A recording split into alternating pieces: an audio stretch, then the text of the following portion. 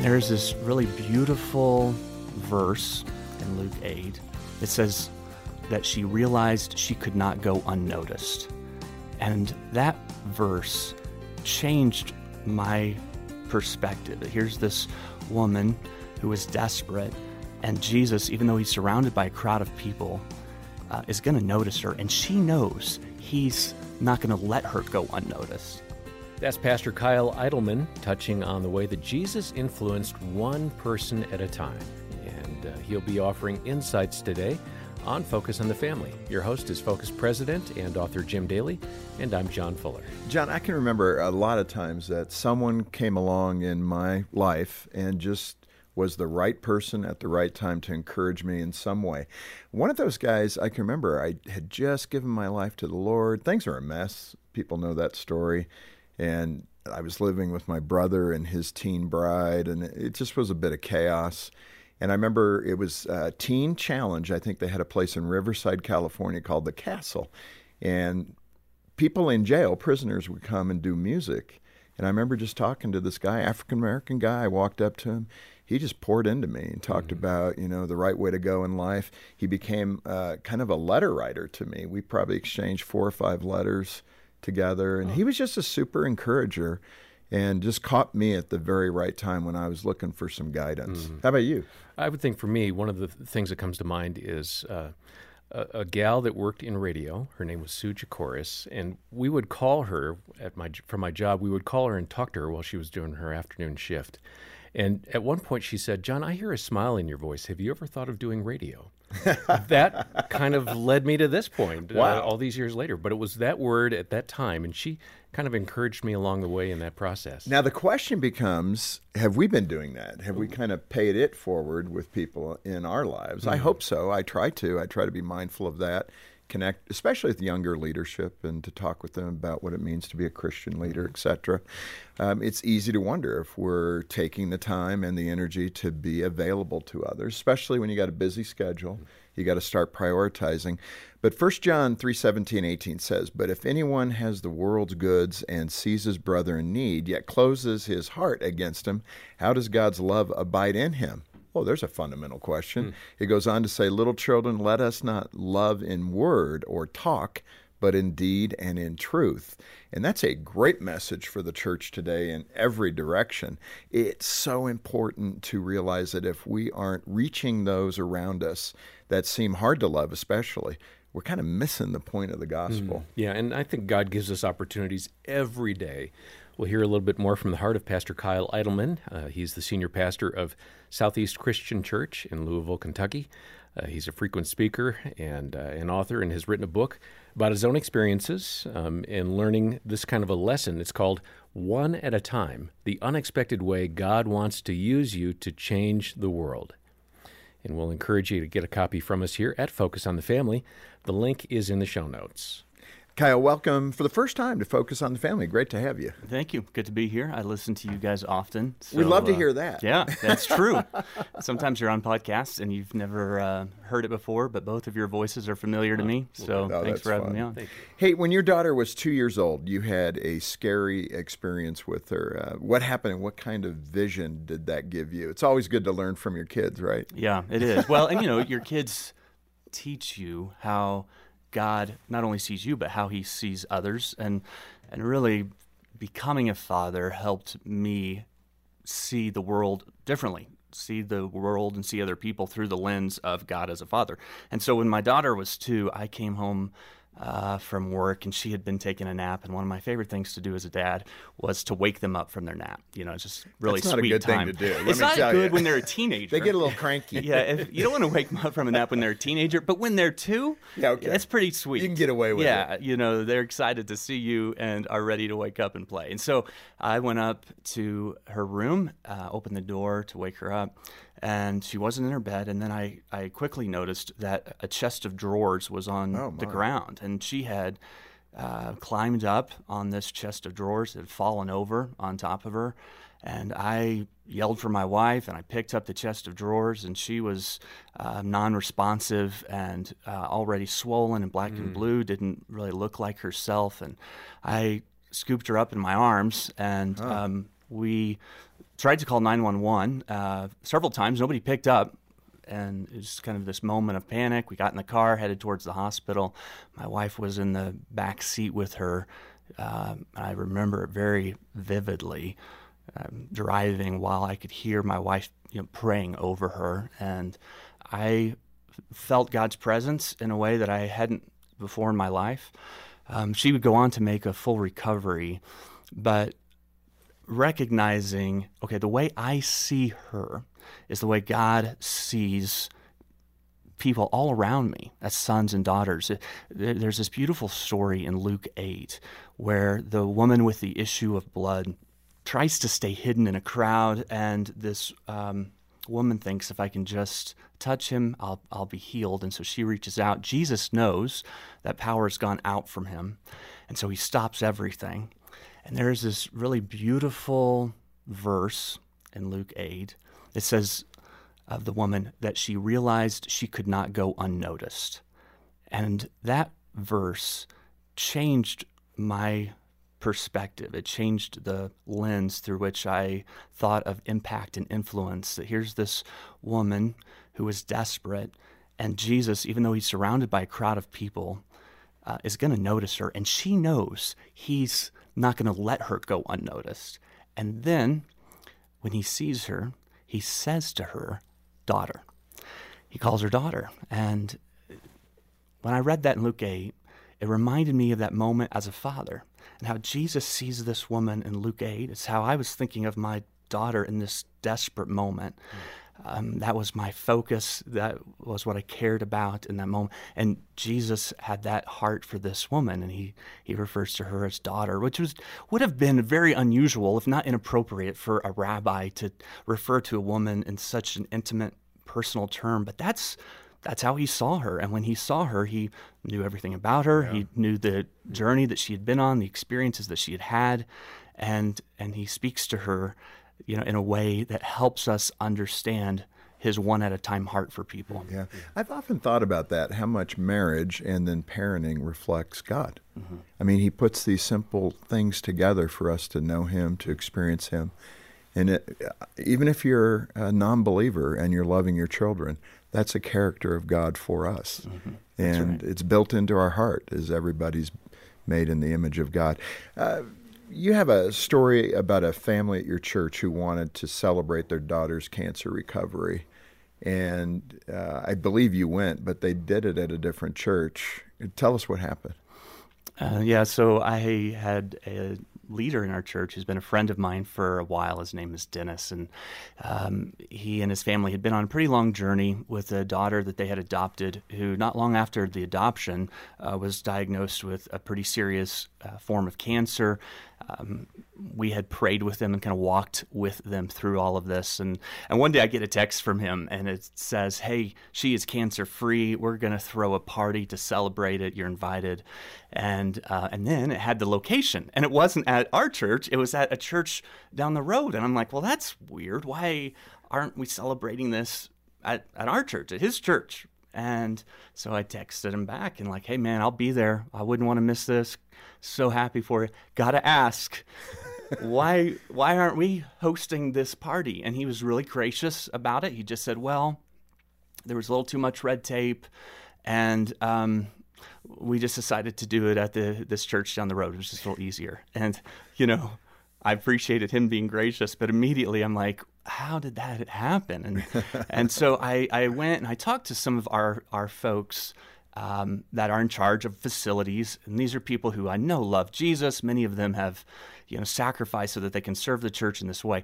So I know that they are well-intended, sure. Right? Like they are not against celebrating 4-year-old girls who recover from cancer. Like right. They would not have that heart. So I went to try to understand it, and they talked to me about there are just so many requests, and we sort of have this philosophy that if we can't do it for everyone, then it's not something we can do. And I understood practically how a decision like that gets made. The problem, of course, is that it doesn't at all reflect the gospel. That's not the heart of Jesus. And so we talked a little bit more about what's a different approach that we can have. And so they came up with this value of we want to do for one what we wish we could do for everyone. And I loved that. And they began doing that in some really practical ways. For example, at one of our campuses, they started a type of valet parking for some people who needed to park closer than our handicap spots would allow. And it wasn't very practical, right? But that's what you do for the one. And as a church, we just began to say, we want to be known for these stories. We want that to be how we're identified.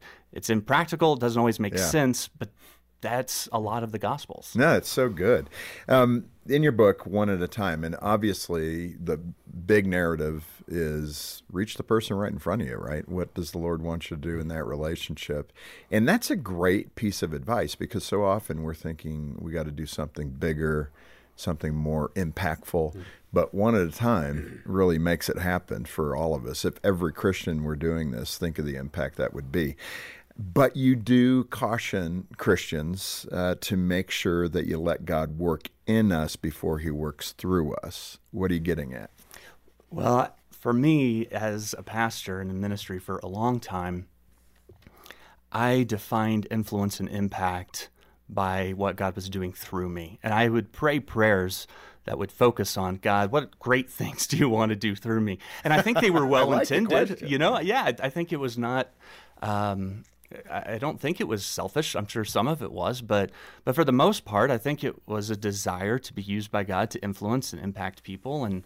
And what I've discovered over the years is that God often wants to do, I would even say always wants to do some things in you first, and then out of what he's doing in you, he'll do some things through you to reach people, to impact people. Your story's a good reflection of this, right? Like, you go through some difficult challenges and struggles as a child and growing up, and now God uses you to help people one at a time in that way. And so I think all of us have some ways that God has worked or wants to work in us so that he can do his work through us. But if we'll shift our prayers from, God, what do you want to do through me today, to, God, what are you wanting to do in me today, I've just learned that prayer in you leads to the through you. Yeah, and I think in that context, I appreciate you raising that, because I think Gene taught me a couple of great lessons. I mean, one of the things I would say, because you move through those points of pain and then you're on the other side, you see how God has used it in your own life. So you can be quick to the trigger, like Romans 8:28. Oh, he'll work all things for good for those who love him, right? Yes. And if you say that too quickly to a hurting person, that only adds soreness to the wound. Let me say it that way. You have to have maturity to know that person's going to need to walk a bit through that pain valley before they can begin to understand God can work all things. So that's what you're talking about in maturity, I would think, as well. Just, letting God work in you so that you can help others. But timing and saying the right word at the right time is really critical. Yeah. That's a good reminder to have our eyes open to the people around us and to be able to pour out of our pain into other people at their point of need. This is Focus on the Family with Jim Daly, and our guest today is Kyle Idleman, and he's written a terrific book. It's called One at a Time, The Unexpected Way God Wants to Use You to Change the World. And we'd encourage you to get a copy from us here at Focus on the Family. The link is in the show notes, or call 800, the letter A, and the word family. Kyle, this is so funny. I love these funny stories that authors write about, and we could pull it out of the book. But you talked about skiing with your son, and you learned a lesson between sympathy and compassion. This is something I would have done. Tell me what happened. My son and I go on an annual ski trip for a few days, and I ski within my limits. I'm pretty careful. He goes as quickly as he can down the mountain, and we were at Keystone. I was giving him my lecture as we went up towards the top on the lift. Hey, be careful, safety. Don't go in the trees. Right. Pizza. Yes. It's when you put your skis together. Skis together, yes. I snow plow all the way down for me. But he's not as careful. So we get to the top, and he starts flying down the mountain. And I'm making my way down. He's quickly out of sight. And as I'm going down, I see a guy off to the side. who is just sprawled out, right? His skis are off, his poles are in different direction.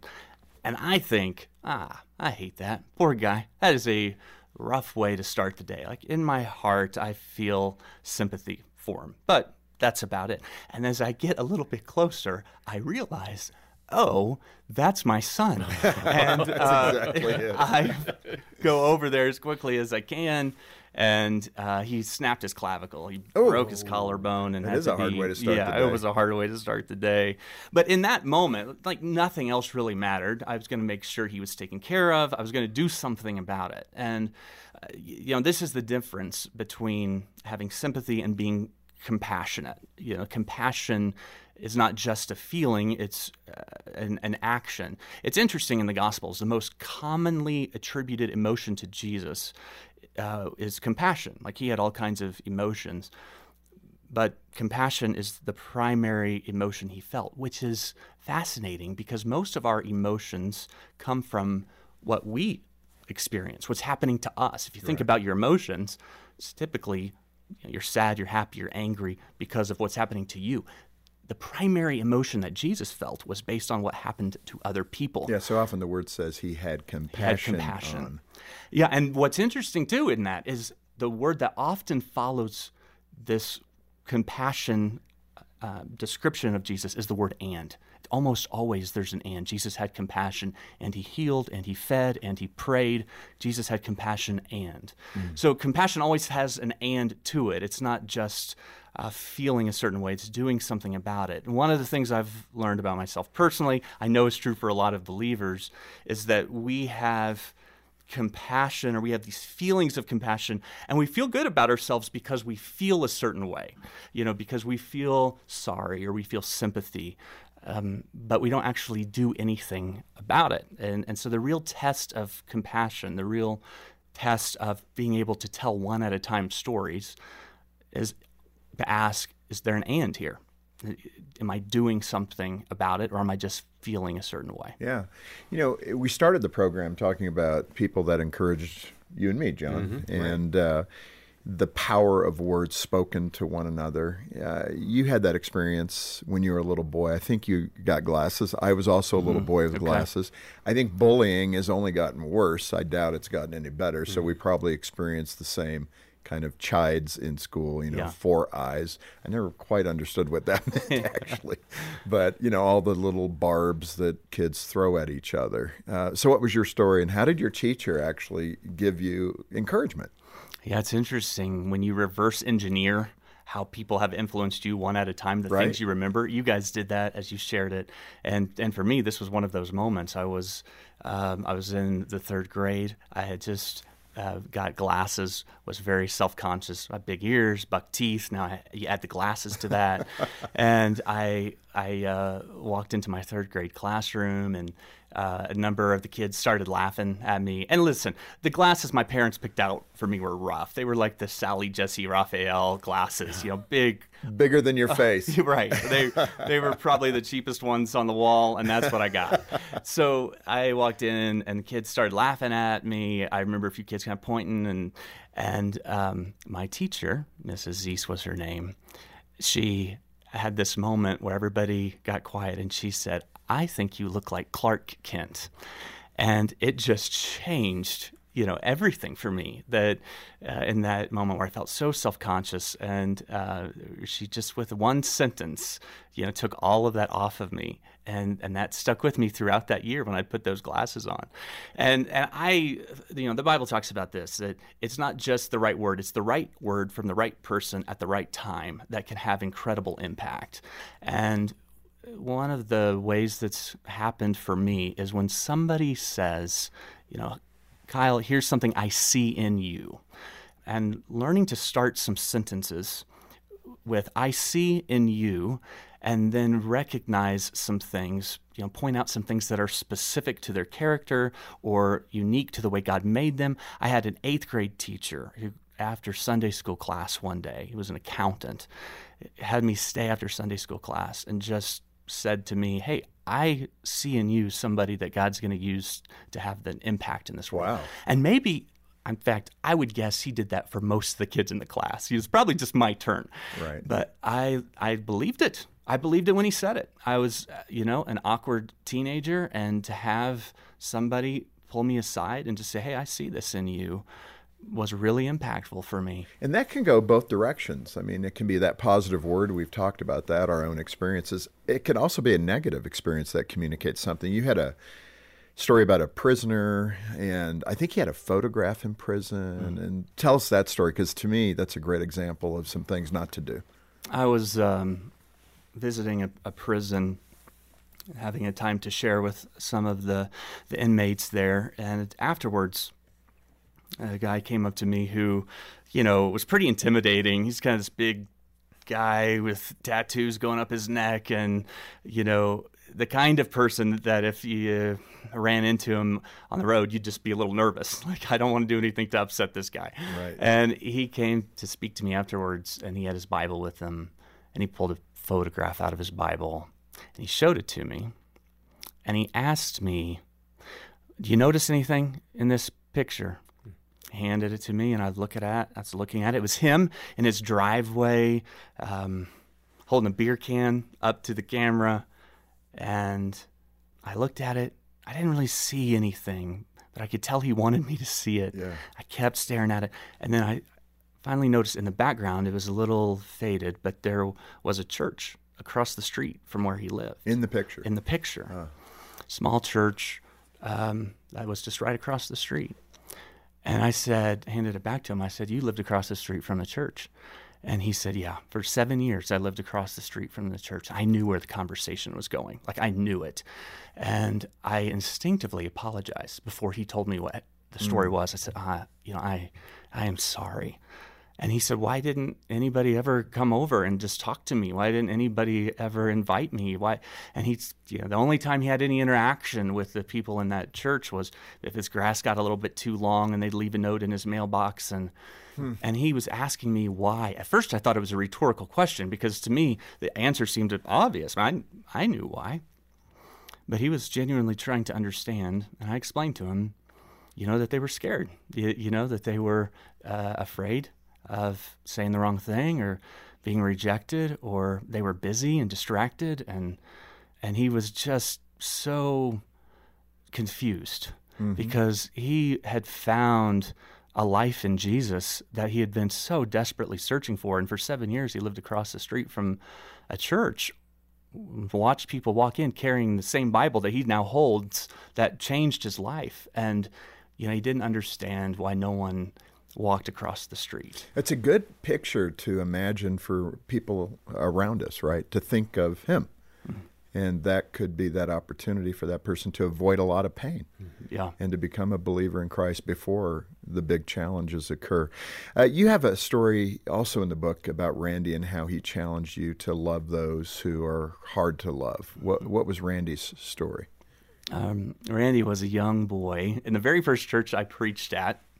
It's called Christ Church of Perseverance. And, there's a church that just welcomes all. Yes. Yeah. And after I was there for a while, I understood the name of that church a little bit more. But I loved those people, and it was a church of maybe 30 or 40 folks, and I was 19 or 20 at the time. And there was this boy that would get dropped off at church, but his parents would never come, and he would just cause me all kinds of problems, was always running around and being a distraction, and lots of energy and no discipline.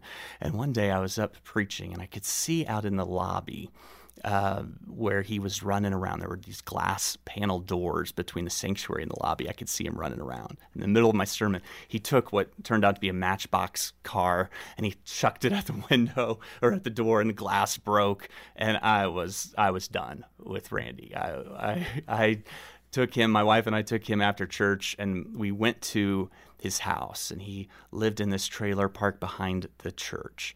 And I was going to tell his mom, hey, he can't keep coming by himself. If he's going to, you're going to have to come with him. And she meets us right outside the door, and she is angry. What did that blankety blank do now? And she's just going off on him. And I kind of looked into that trailer. I could see where there was a bed on the couch, pillow and blankets, and I just kind of knew that's where Randy slept, and this was the home that he was in. And in that moment, I loved Randy. My changed. heart just changed completely. Immediately I'm talking to the mom, and I'm like, hey, you've got a special one here, and I'm in it. Just having the opportunity to hear enough of his story. Yeah. It changed the way that I saw him. I said to his mom, we'd love to have you come too. If you do, I've got a sermon waiting on you. But we were hoping that she would come. She never did, but he kept coming, and the love that we had for him changed because we took the time to understand a little bit of what was going on in his life. Which is what he was looking for, actually. Yes. Even through his desperate deeds, he was looking for affirmation, affection, love. He wanted to not go unnoticed. Right. He wanted to be seen. Yeah. Right. That's so good. And you've done such a great job with this book, one at a time. And you really encourage us to set aside all those distractions and love on that one person. It's a great reminder. It's what the Spirit of God would want us to do, I fully believe. So thank you so much for being with us and talking to us about this. Great to be with you. Thank you. And for the listeners and viewers, I would encourage you to get a copy of this. We'll make it easy. If you can just send us a gift of any amount, we'll send it to you as our way of saying thank you for supporting the ministry. All the proceeds go right back into ministry. There's no profits that we share here. It just goes right back to the ministry. So get Kyle's great book, One at a Time, through Focus on the Family. And I would encourage you to apply it. I'd start a little journal. That sometimes helps. It would help me. What did the Lord do today when I worked out of His character and not mine and showed kindness to somebody? So get your copy today. Yeah, our number is 800, the letter A in the word family, 800-232-6459. And again, the book is called One at a Time. Stop by and donate. The link is in the show notes. Well, I hope you have a restful weekend and that you join us on Monday when Miles Metler asks the question, what kind of message are you sending to your children? If we're continually criticizing or condemning our kids and complaining about them, they don't stop loving us, they stop loving themselves. And that's not a good place to be. On behalf of Jim Daly and the entire team, thanks for joining us today for Focus on the Family. I'm John Fuller, inviting you back as we once again help you and your family thrive in Christ.